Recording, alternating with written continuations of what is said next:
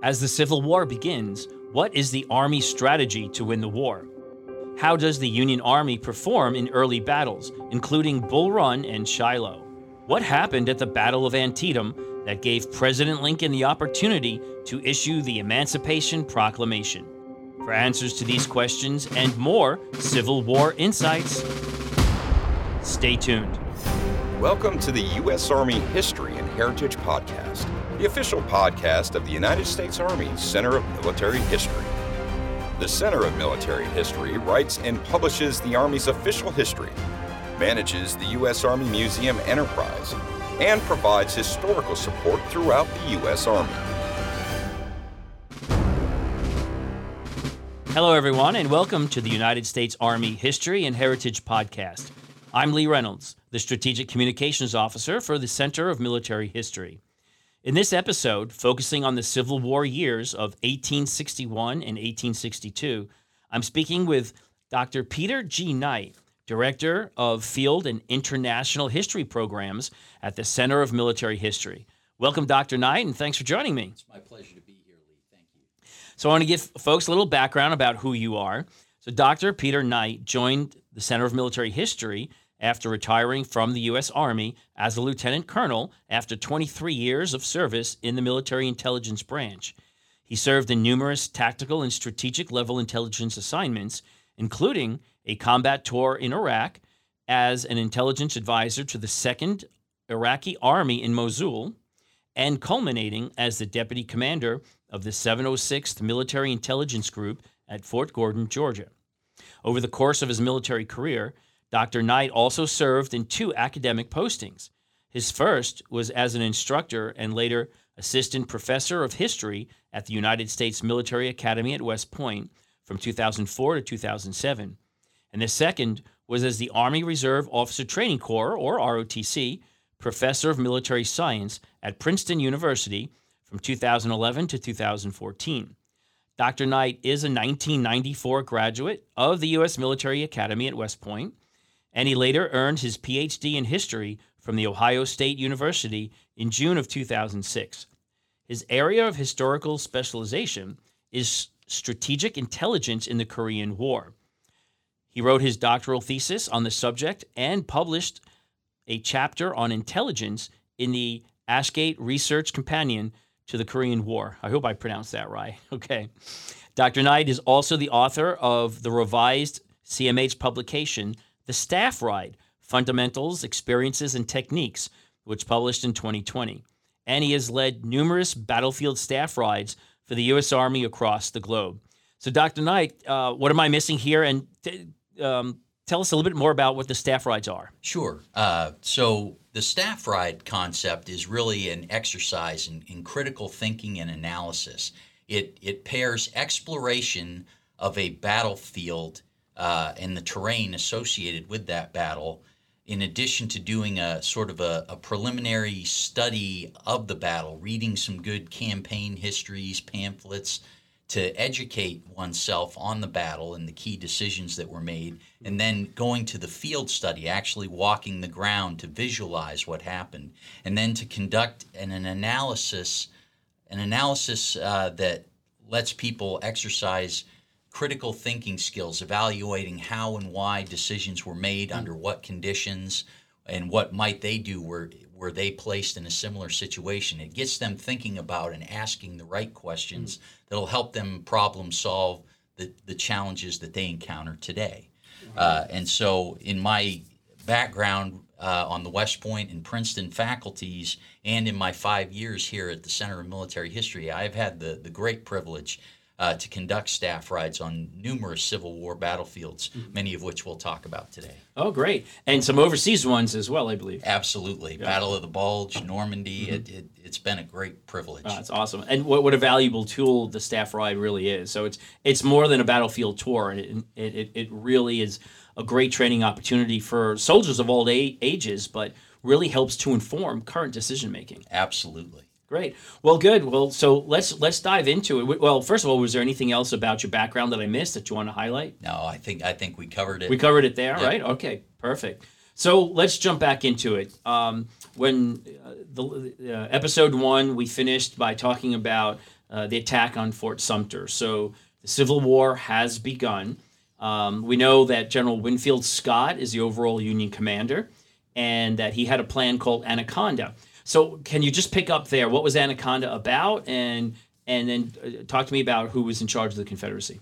Absolutely. So we know that after Fort Sumter, President Lincoln calls up 75,000 militiamen into national service for 90 days to put down an insurrection that he termed as too powerful to be suppressed by the ordinary cause of judicial proceedings, and in order to maintain the honor, integrity, and existence of our national union.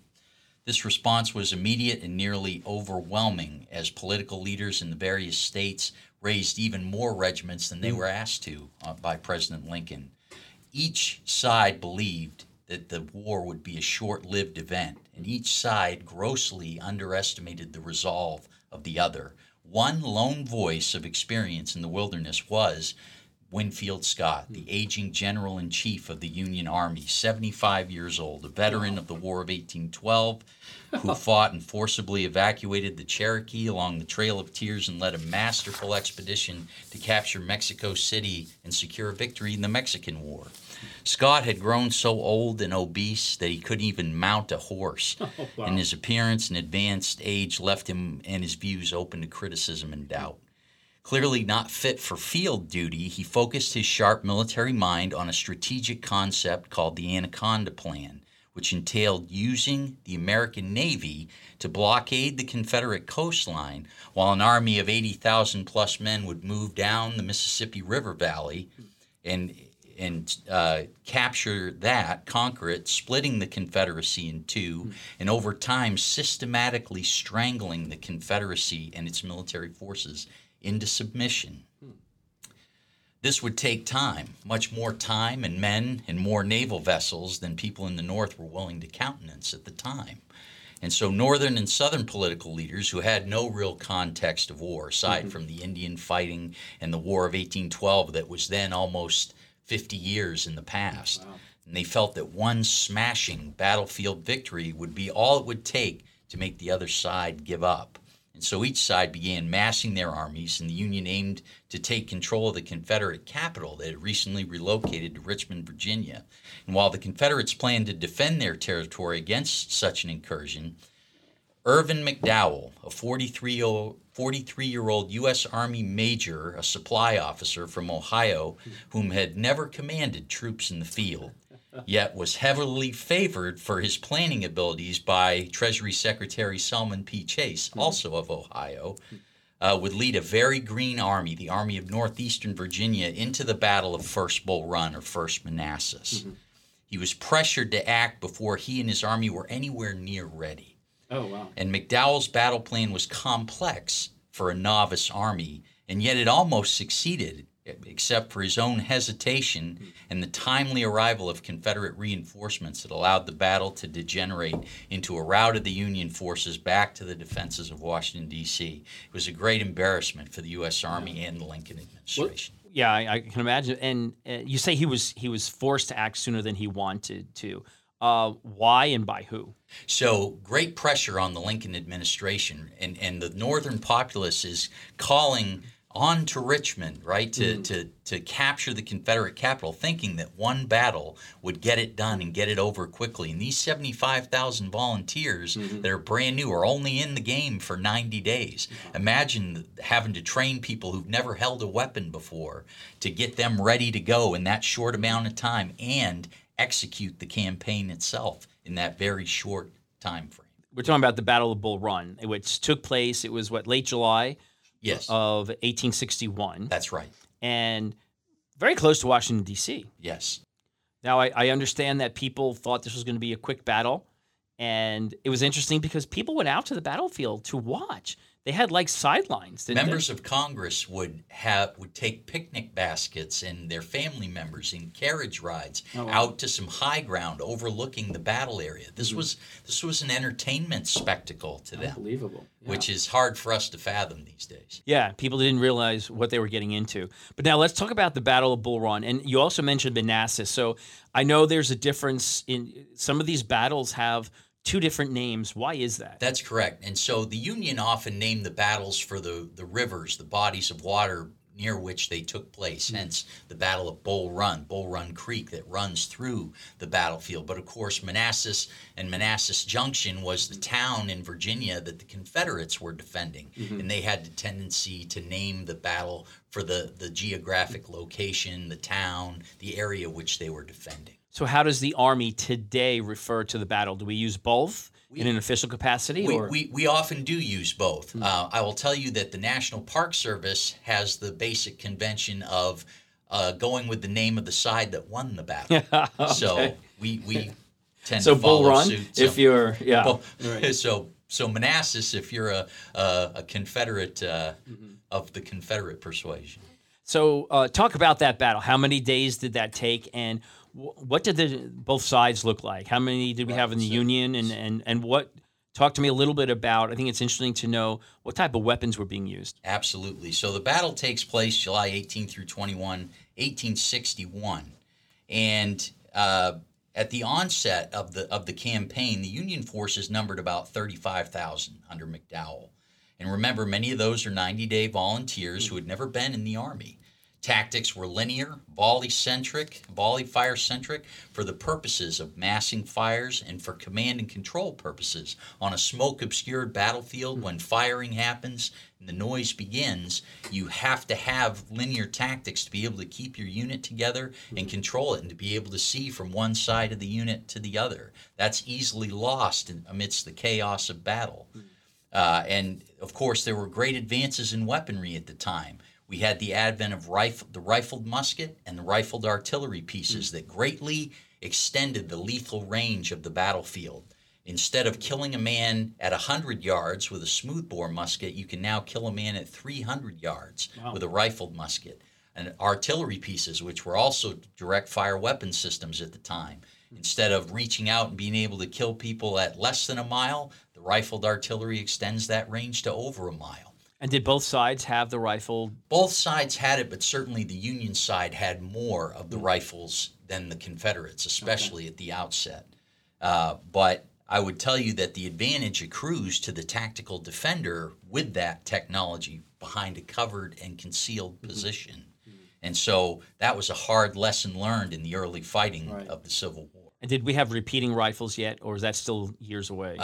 Repeating rifles, carbines, and breech-loading weapons were developed before the war, and they will be utilized, but they're going to be utilized in much smaller quantities and in much more specialized units like the cavalry that need a lighter weapon to carry with them on horseback as they do their reconnaissance missions. And so on. And talking about cavalry, were there any cavalry in this battle? The cavalry in Bull Run was not well utilized. It was kind of kept close and not used in the reconnaissance methods that would come to fruition later in the war. Yeah, and I think that's a good lesson learned from that battle is how to use the cavalry, how to improve your reconnaissance, and I know that will play a huge role later on in the war. So how you mentioned that the Union almost won this battle, but they didn't. So what happened? And so the U.S. Army performed surprisingly well in a few parts of this battle, and yet predictably horrible in others. McDowell's plan was sound, but very complex and predicated on a Green Army performing like seasoned veterans, which they certainly did not. Union divisions were stifled by straggling, indiscipline, poor maps of the area. Movements were delayed because of having to cut down trees and make roads wide enough to fit the artillery and the ammunition wagons. Tactically, the Union commanders made some great initial pushes. McDowell's initial plan was to try to strike the right flank of the Confederate line, but Israel Richardson, one of his subordinate commanders, kind of got ahead of himself in engaging at Blackburn's Ford and compromised that plan. So McDowell went and decided to attack the other flank. But in order to do that, he had to make a path, and that involved cutting down trees, and he was delayed in making that flanking movement. But even with those delays, he made the flanking movement in enough time and did well enough in the first big engagement on Matthews Hill to push the Confederates off. And he was in a position to exploit that gain. But he hesitates at that point to rest and replenish, and is probably surprised and shocked at his level of success to that point, and didn't want to hedge his bets by going for too much too soon. But at the same time, his hesitation cost him dearly, because Joseph Johnston's reinforcements from the Shenandoah Valley arrive at the Manassas battlefield just in time to get their defenses set on Henry House Hill. And when McDowell renews the attack finally, he makes the mistake of moving his rifled artillery, which had a good standoff advantage against the Confederates. He moves it too close to their positions and makes it vulnerable to Confederate counter-battery fire. And then the infantry attacks that are supposed to rely upon that artillery support now become piecemeal commitments of regiments, and those piecemeal attacks falter against the strength of the Confederate defense. Even seasoned veterans like William Sherman have a steep learning curve in this battle, commanding large formations of troops for the first time and not realizing that a piecemeal approach was not going to get it done. Yeah, and this is where General Jackson, Confederate general, he really earns his nickname. Can you talk about that? Because I think it's kind of significant. Yes, and so that moniker comes from General Bernard Bee, who was trying to rally his units by pointing to Jackson as he established his firm defensive line atop Henry House Hill, and he said, "Look, there's Jackson, standing like a stone wall. Rally behind the Virginians, the Virginia regiments of Jackson's command." And thus the name Stonewall Jackson. Stonewall Jackson. And that sticks. And to this day, we know him as Stonewall Jackson. That is right. Who was, prior to the Civil War, what was he doing? He was a professor of tactics and artillery at the Virginia Military Institute. And and his cadets used to call him Old Tom Fool. He was very methodical. He was a very mundane instructor, very, very mechanical and straight-laced and almost robotic in the way he delivered his lesson plans, which bored his students and gave him that nickname. Right. So the battle, it's McDowell has a chance to win. He hesitates to exploit his success, something we're going to see many times by Union generals in coming battles over the next several years. Yes. And gets pushed from the battlefield. It's true. And you know, that hesitation, especially for inexperienced commanders, is understandable because these guys have never commanded these large troop formations ever in their careers. Most of these generals may have commanded platoons and companies in the Mexican War. And all of a sudden, they're thrust into commands of divisions, corps, and armies. It's a very steep learning curve. So the Union Army starts racing back towards Washington, D.C. It's about, 20 miles away, I think. And what does the Confederate Army do? Do they pursue and exploit? The Confederate Army becomes as disorganized in victory as the Union does in loss. And they're not able, really, to continue the pursuit to the point that they perhaps would have liked to. But they're also relishing the fact that they've been left in command of the field and earned the first victory in the first major battle of the war, which they'll trumpet throughout the South. Yeah, I mean, that's a what we would call today a great propaganda victory for them, not just a battlefield victory.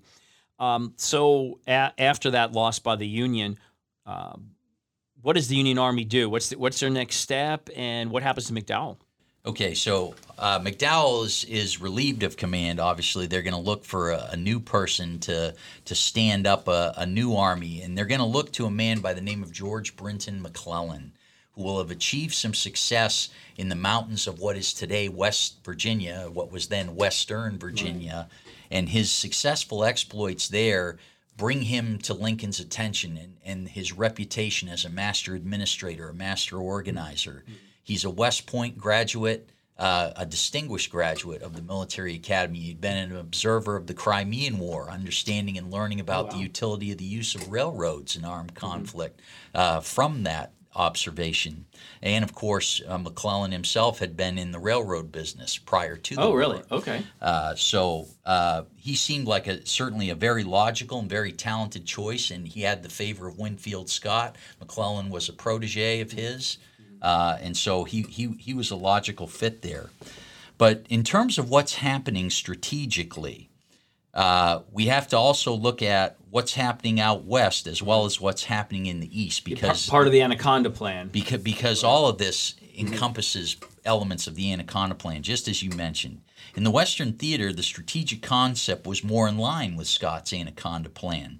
Scott had proposed that the federal armed forces squeeze the life out of the Confederacy by blocking the southern coastline and launching that amphibious thrust down the Mississippi River. While Scott argued that the plan would end the war with minimal casualties, he ignores the fact that it would take many more naval ships than the North had at the time.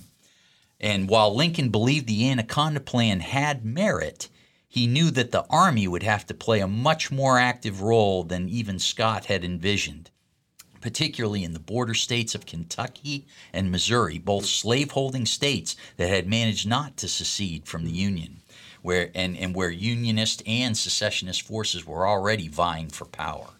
Lincoln was determined to not only keep Missouri and Kentucky in the Union, but also to rescue eastern Tennessee. And in July of 1861, following the Union defeat at Bull Run in Virginia, Lincoln sketched out a strategy for the Western Theater that involved securing Missouri and launching a two-pronged offensive from Cairo, Illinois to Memphis, Tennessee, and from Cincinnati, Ohio into eastern Tennessee. But on 4 August, Major General McClellan, the new commander of the Army of the Potomac, presented his own plan for the West that largely accorded with Lincoln's wishes and proved more elaborate. And don't forget, McClellan's also going to succeed General Scott as General-in-Chief of the Union Army, so this is why he's offering a plan for the Western Theater. He recommended one grand campaign involving 2 Western armies, one based in Kentucky, the other in Missouri. The First Army would divide into 2 columns to capture eastern Tennessee and Nashville, respectively. They would then reunite at Chattanooga and proceed to Atlanta and then on to Montgomery, Alabama. Oh, wow. The other army, after gaining control of Missouri, would launch an amphibious expedition down the Mississippi River and seize New Orleans. And so the commanders that the Union would find to try to undertake these plans would be Major General Henry Halleck, also known as Old Brains. He was an old academic instructor from West Point. He would command the Department of the Missouri. And then Major General Don Carlos Buell would command the Department of the Ohio. And then, of course, Halleck would have a talent subordinate in Ulysses S. Grant and also John Pope. Meanwhile, the Confederate strategy in the West was, per President Jefferson Davis's plan, a strategy of territorial defense, stationing forces at critical points along the perimeter of the Confederacy, in essence forming a defensive cordon across southern Kentucky, stretching eastward from Columbus on the Mississippi River to Bowling Green, and from there to the Cumberland Gap on the border with Tennessee and Virginia. General Albert Sidney Johnston was the Confederate commanding general in the Western Theater. He was the most senior of all the Confederate officers and a huge favorite of Jefferson Davis. Meanwhile, Brigadier General Ulysses S. Grant was Henry Halleck's most aggressive subordinate, and on 7 November 1861, he tried to establish a forward base on the Mississippi River at Belmont, Missouri, just across the Mississippi from Columbus, Kentucky, but that failed. But Grant exemplified 2 traits in that campaign that would bring him success in most of his subsequent campaigns: clear thinking and coolness under fire. So also in December of 1861, General Benjamin Butler opens a southern front that will eventually result in the capture of New Orleans, Louisiana. And by January of 1862, Grant proposes to Henry Halleck to bypass the Mississippi River altogether and launch an amphibious expedition up the Tennessee River to capture Fort Henry and use it as a deeper springboard into Southern territory. He follows that victory at Fort Henry 10 days later with another victory at Fort Donelson on the Cumberland River. These 2 victories set the stage for entry into the South to seize the key railroad junction at Corinth, Mississippi. Grant's reputation soars. He earns the nickname Unconditional Surrender Grant that nicely accords with his initials. And, of course, that movement toward toward Corinth, Mississippi, precipitates the Battle of Shiloh. All right. Well, so they're making a lot of more gains out west than they are in the east at the moment. So let's talk about Shiloh then. So what happened at Shiloh, and why is it significant? Absolutely. So the Battle of Shiloh happens on 6 and 7 April 1862. Union forces under Grant had advanced to Pittsburgh Landing on the Tennessee River. As they gradually moved toward their objective of Corinth, Mississippi, and they had paused at Pittsburgh Landing to await the arrival of Union forces from Don Carlos Buell's Department of the Ohio. The idea would be that they would join forces for this campaign against Corinth. Meanwhile, Confederate General Albert Sidney Johnston, still smarting from Grant's victories at Henry and Donelson and Buell's recent capture of Nashville, Tennessee, instead of trying to defend a series of strong points, now decides to mass his Confederate troops at Corinth and move forward to preempt Grant as his troops begin to occupy Pittsburgh Landing. He's hoping to hit Grant before Buell's forces can arrive and join with him. Johnston intended for his army to attack the Federal left flank anchored on the Tennessee River, drive it from its base of operations at the landing to the banks of Owl Creek a little further inland, and then destroy it. Mm-hmm. This plan failed to account for the broken terrain over which that assault would occur. Mm-hmm. Grant and Sherman managed to absorb Johnston's attack, using the broken terrain and tough defensive efforts to delay and disrupt the attack, buying enough time to establish a formidable line of heavy artillery, naval gunfire, and a final defensive line that could not be broken by nightfall. Well, let me just ask you about that terrain. It's a great example of how terrain can play a significant role in the battle, and understanding your terrain, getting a little bit of intelligence, right? Maybe having your recon guys out there. Did Johnston not know the difficulty of the terrain, or he just plowed ahead in spite of it? Johnston did not have good maps of the area, and they did. They very much plowed ahead, and not wanting to compromise his plan or come into contact too early. He kind of kept his units back. He didn't do a lot of on-the-ground reconnaissance. Oh, okay. He was trying to keep the plan very simple and lockstep so that his troops could easily execute it. And so they could not break that line by nightfall. And in the meantime, overnight on April the 6th, Buell and his troops arrived to Pittsburgh Landing. So on April 7th, it is Grant that strikes first and attacks and sends the Confederates reeling all the way back to Corinth. Wow.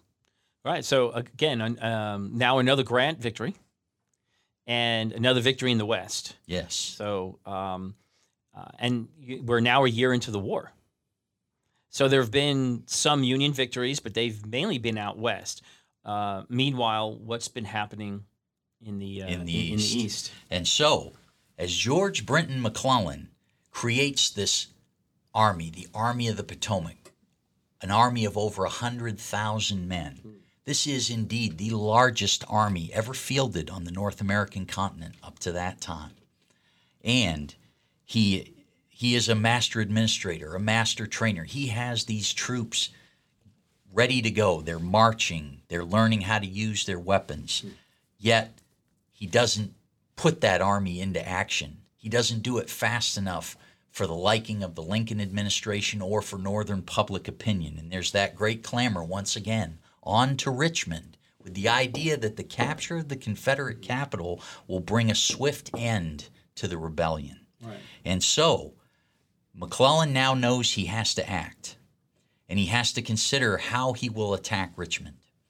And as he looked at an overland approach to Richmond, he really kind of eschews the hard fighting that such an overland campaign would cause. He'd have to cross several rivers and go through a lot of very uneven and tangled terrain that the Confederate Army certainly knows better than he does. And so he's looking at alternatives. And what he decides to do is try to move his units by water to the tobacco port of Urbana on the Rappahannock. In Virginia? In Virginia, and then move towards Richmond overland. However, Joseph Johnston preempts and negates that plan because he shifts his army back away from the Potomac River and creates a new line near the North Anna River, guarding the overland approaches to Richmond. And McClellan's a little bit embarrassed by this change in plan, because as his units go into Manassas and places where the Confederates had held up before, they're finding fake gun emplacements, Quaker guns. And that's good intelligence or counterintelligence. Counterintelligence. Yeah. They come to realize that their positions out that far forward were not as formidable as perhaps they had thought. Wow. So now McClellan has to go back to the drawing board again, and this time he comes up with the idea of moving his units by water to Fortress Monroe on the peninsula between the James and York rivers, and then pursuing a campaign up the Virginia Peninsula, taking advantage of the James and the York rivers to utilize naval assets to help support the ground attack and better supply the ground attack as they push forward towards Richmond. It's kind of the opposite of the Revolutionary War. Although you mentioned the Revolutionary War, and of course Yorktown figures prominently in this. The Confederates will set up 2 defensive lines on the Virginia Peninsula, the first one being at Yorktown, and utilizing the Warwick River, which kind of runs south to north across the peninsula and terminates at Yorktown. And they'll make use of some of those Revolutionary War fortifications and reshape them to their liking.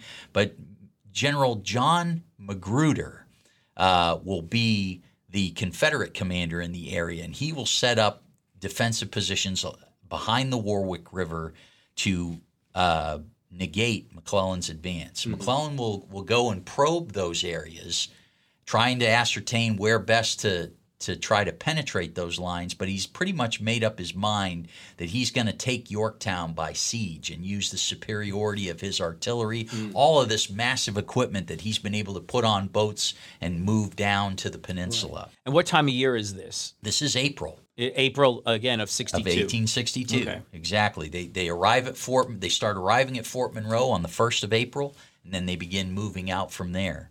And they hit, as they go at Magruder's defensive line, Magruder does a great job of deception in making himself and his army look much, much bigger than they actually were. You would have troops moving back and forth, dragging tree branches behind them, stirring up huge dust clouds, just to paint the picture to the observer on the other side that there's a much larger force there than was actually the case.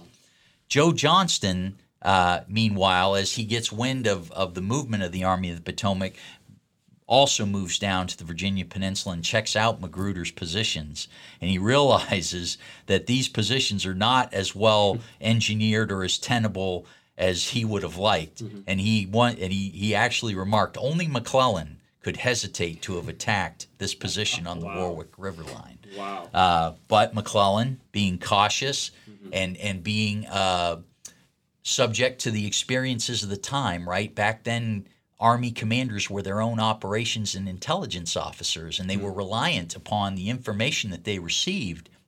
And he had folks like Thaddeus Lowe going up in hot air balloons doing aerial reconnaissance and trying to count heads and flags. And then he had the Pinkerton Detective Agency also trying to figure out what they could through various spy methods or capturing prisoners. And that had some play in the inflation of numbers and McClellan's own thought process, always believing that he was outnumbered by the enemy, hence his cautious approach. But it was actually the opposite. He outnumbered the enemy. Indeed, he just didn't know that. He didn't realize it. He was in constant friction with the Lincoln administration, always asking for more reinforcements, and yet the Lincoln administration had only agreed to his plan if he left enough troops to protect the capital. Right. Which was debatable in terms of Lincoln didn't think he had left enough. McClellan thought he did, but Lincoln didn't agree with that. And then the activities of Stonewall Jackson in the Shenandoah Valley at the same time created a perpetual threat to Washington. Right. So what was Stonewall Jackson doing, and who was leading the forces against him? So Stonewall Jackson would face off against Nathaniel Banks. Nathaniel Banks would move into the Shenandoah Valley from the Harper's Ferry end, moving moving up the valley, if you will, because the Shenandoah River goes south to north. And Banks would earn a couple of early victories and then kind of pull back. And then they were so confident in what Banks had done, Banks was actually getting ready to dispense more troops to join McClellan. But it was at that time that Johnston and Robert E. Lee back in Richmond were advising Jackson to begin deliberate operations in the valley for the specific purpose of tying down Union troops so that they didn't reinforce McClellan. Were they now by this time was General Lee in command of the army? No. It still wasn't. Right. There's still quite a ways to go in the Peninsula Campaign. What would happen is at the Battle of Fair Oaks and the Battle of Seven Pines, which occurred just outside of Richmond as McClellan's army gets closer, Joe Johnston will receive a wound in the chest, and he'll be removed from the battlefield. At that point, Jefferson Davis puts Robert E. Lee in command, and then Robert E. Lee embarks upon a series of battles known as the 7 Days Battles, which totally upends McClellan's advance towards Richmond. And what's the timing on this? Because I know, well, first of all, when does Lee take command? Okay, so Lee assumes command right after the Battle of Seven Pines, and then the 7 Days Battles begin in early June of 1862, and they go for a period of 7 days, and Lee takes a much more aggressive attack against McClellan, and first hits him at Mechanicsville, concentrating armies and the elements of against the Army of the Potomac that is north of the Chickahominy River, elements that to the south were kind of an economy of force mission. And so Lee's accepting some risk there because McClellan could call that bluff and push towards Richmond, but he decided not to after the Battle of Fair Oaks and Seven Pines. And in the meantime, Jackson is on the move from the Shenandoah Valley, and McClellan gets wind that movement is underway, and so he's constantly on guard for when and where is Jackson going to show up, and he keeps most of his units north of the Chickahominy River. Yeah, was McClellan concerned about that movement north, and so did he disengage from Lee to protect Washington, or what was happening? No. So, Irwin McDowell, the First Corps commander, now demoted to the First Corps commander, was actually in the vicinity of Fredericksburg. And he was the corps that McClellan was asking for to join him on the peninsula. And it was the corps that the Lincoln administration just could not let go because of developments in the Shenandoah Valley and wanting that extra insurance, that extra cushion at Fredericksburg between the Confederate forces and Washington. And so that became a great piece of consternation between Lincoln and McClellan, because at one point Lincoln promises to send McDowell, and then he reneges on that promise, much to McClellan's great frustration. Oh yeah. And we'll see this later in the war, this tension building between McClellan and Lincoln.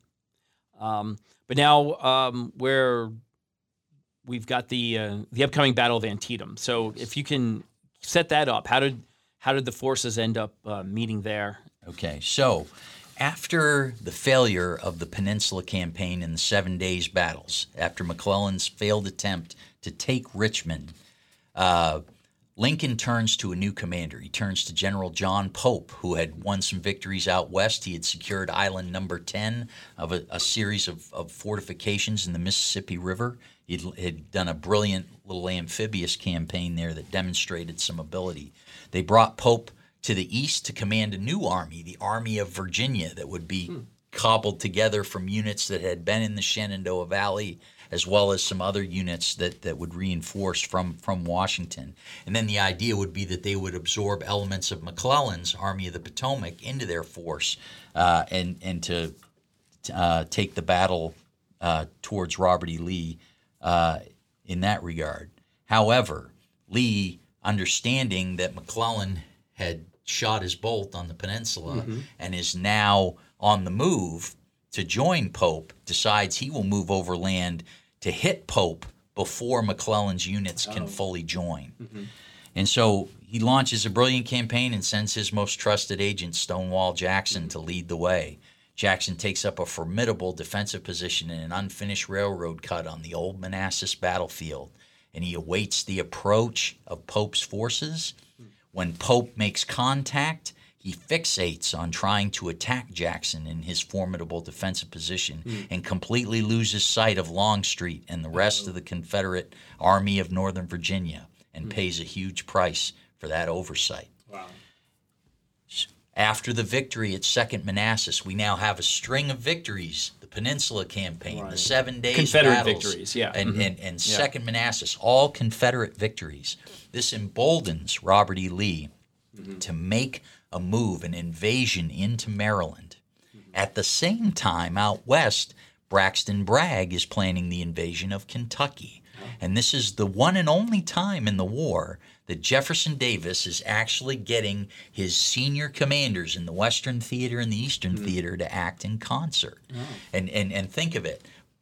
Bragg into Kentucky, Lee into Maryland, both going into border states, both with the goal of trying to win over those border states and their populations to the Confederate cause. We're here to liberate you. Right, because Maryland was a slave state. Absolutely. Yeah. And so now they're hoping to get recruits to help fill the Confederate ranks. They are going to be greatly disappointed on both counts. And so as Lee moves into Maryland, he comes to see that he does not have a warm reception there. People are not forthcoming. He doesn't get as much intelligence as he normally would if he were in Virginia. Jeb Stuart gets a bit complacent because after having just whipped the Army of the Potomac on the peninsula and whipped Pope at Second Manassas, McClellan is back in Washington trying to pick up the pieces and cobble the Army of the Potomac back together and absorb the remnants of Pope's army, plus 20,000 brand new green recruits who've never held a weapon before, and get them on the move in the span of 5 days to address Lee's invasion of Maryland. And they're thinking that old cautious George McClellan is going to move like molasses in January. And McClellan surprises them and moves a lot faster with a great deal more alacrity than they anticipated. Plus, when McClellan begins the pursuit of Lee and approaches Frederick, he gets an intelligence windfall of monumental proportions, Special Orders 191. This order shows Lee's plan to divide his army to address the threat to his supply lines. He needs to take the federal arsenal site at Harper's Ferry in order to secure his supply lines back into Virginia. He thought that garrison would evacuate when his army moved north between it and Washington, but they didn't. Oh, wow. And so now he has to go back and address that. And of course, Lee was familiar with Harper's Ferry from the John Brown raid. From 1859, absolutely, as was Jeb Stuart, his cavalryman, right, that accompanied him there. And so with all of that said, McClellan knows Lee's army is divided, dangerously divided. He has the chance to defeat it piecemeal. The problem with it is when he gets this information, the information is already 4 days old, and he's not sure the exact concentration of these separate bodies of Lee's army. And so he moves cautiously, but he presses the attack, and he goes through the gaps of South Mountain, where he encounters the Confederates in those passes and pushes them out, and then begins to try to make his move to try to go to the relief of Harper's Ferry, although he's too late in doing that. In the meantime, Robert E. Lee drops back through Keedysville, and he's approaching the Potomac River, and he's beginning to think, I'm gonna get out of Maryland. But instead, he gets the word on the 15th of September that Stonewall Jackson has succeeded in taking Harper's Ferry and can now rejoin the main body within 24 hours.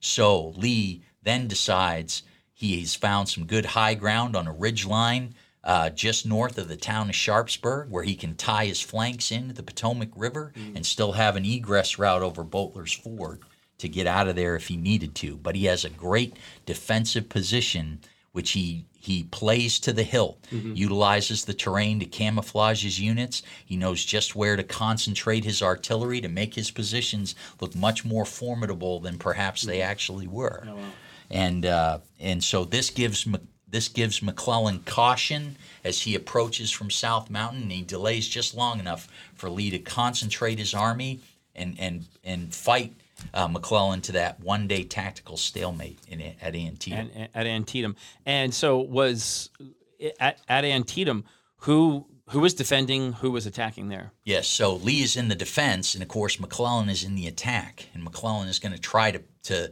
hit him on both flanks. He's going to try to hit the Confederate left flank first with Joseph Hooker on the morning of the 17th, and then follow that with Burnside on the opposite flank, and see which one succeeds, and then press up the middle once Lee has tried to address the threats to his flanks. The battle does not necessarily go as planned. Lee takes advantage of his central position and the timely arrival of units from Harper's Ferry to strengthen the areas he needs to counter the Union attack.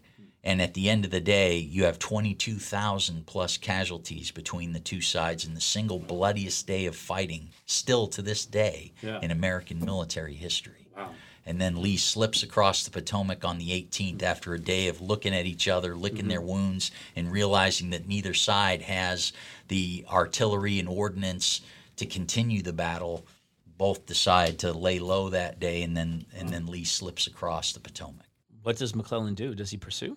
McClellan does not pursue, and he is trying, and again, after experiencing the massive carnage of Antietam, and for the first time, photographs of this carnage reaching northern newspapers and Harper's Weekly and all of these other publications, I think the shock effect of that really tends to unnerve McClellan a little bit. And McClellan is, of course, going to want to rebuild his supplies. He says his animals are starving. He needs fodder for them. He needs more ammunition. He needs to give his troops time to rest and replenish. But this goes on and on for weeks and weeks, and Abraham Lincoln actually pays him a visit out there to try to prod him to action.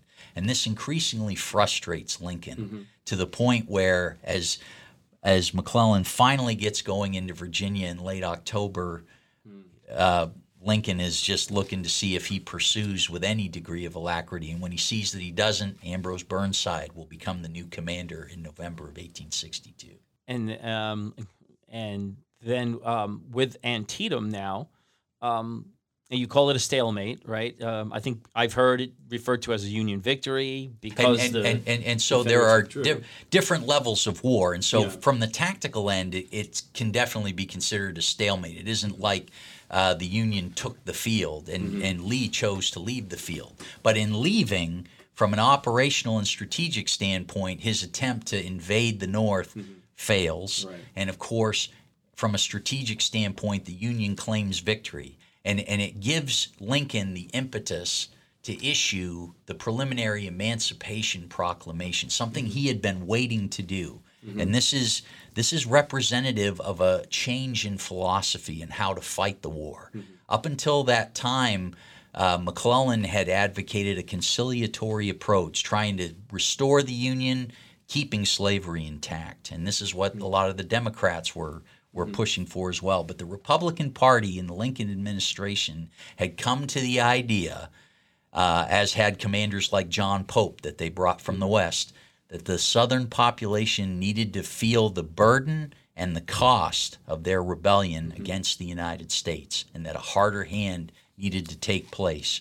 And the emancipation of the slaves was viewed as a military necessity to rob the South of their ability to continue their economic livelihood and free up their white male population to fight the war, and to stave off foreign recognition of the Confederacy on moral grounds, because most of the European countries had already abolished slavery. Right, yeah. And so what happens is a change in the aims of the war, from limited aims aimed at restoring the Union, keeping slavery, to one that is now on the basis of human freedom to emancipate the slave population, which is now going to require the complete military defeat of the South, the conquering of the South, and the eventual occupation of the South to fully realize the aims of the war. Right. And so thank you for this. This has been very very insightful. We went through a lot. I mean, from it's a little more than a year of the war, but we're trying to give a good overview of what took place. So thank you so much. Are there any other up to this point? So we're really ending around November of 1862. I think in our next episode we're going to pick it up around the same time frame. And but is there anything else significant about this time frame that you wanted to mention? I think we've covered everything. All right, great. And then, before we close, I always ask if there's any Hua trivia. So do you have any Hua trivia about this time period? Absolutely. So allow me to talk about Professor Thaddeus Lowe, science professor who persuaded Abraham Lincoln to allow him to form the pioneering aerial reconnaissance organization in the U.S. Army, known as the Military Aeronautics Corps, with a fleet of 8 hot air balloons that carried enough tether and telegraph cable to climb and report observations from altitudes as high as 5,000 feet. Oh, They wow. they normally operated at about 1,000. Wow. But they served throughout the 1862 Peninsula Campaign and into the Chancellorsville Campaign. How did they get messages back? Semaphore? Or? Well, telegraph. They had the telegraph cable. Oh, they had a cable going up. Yep, they would Wow, telegraph. very good. Yep, Okay. down the telegraph line. So it was a great concept, and a lot of the generals would go up in the balloon, Really? although there were times where the tethers would cut loose and they'd go over enemy lines. Oh, no. And General Porter did that one time, and General McClellan wrote in a letter to his wife that you won't catch me going up in that infernal balloon. But, Oh, wow. That's a great piece of trivia. I think something I knew that they used balloons, but I think that's a very unknown aspect of the Civil War. So, Absolutely. Oh, great. Thank you so much, Dr. Knight, for your discussion and insights today. My pleasure. About the Civil War in 1861 and 1862. And if anyone wants to learn more about the Army in the Civil War and learn more about Army history in general, I encourage you to explore our website at history.army.mil. And if you want to experience Army history every day, then visit us on our social media sites on Facebook, Twitter, and Instagram. Please join us every week on this podcast for more in-depth discussions as we cover topics from all eras of U.S. Army history, examining battles, soldier experiences, equipment, weapons, and tactics. Thanks for joining us today on the United States Army History and Heritage Podcast. For the Center of Military History, I'm Lee Reynolds, and until next time, we're history. The views expressed in this podcast reflect those of the speakers and do not necessarily reflect the views, policies, or opinions of the U.S. Army or Department of Defense. For more information about the Army's proud history and heritage, go to history.army.mil.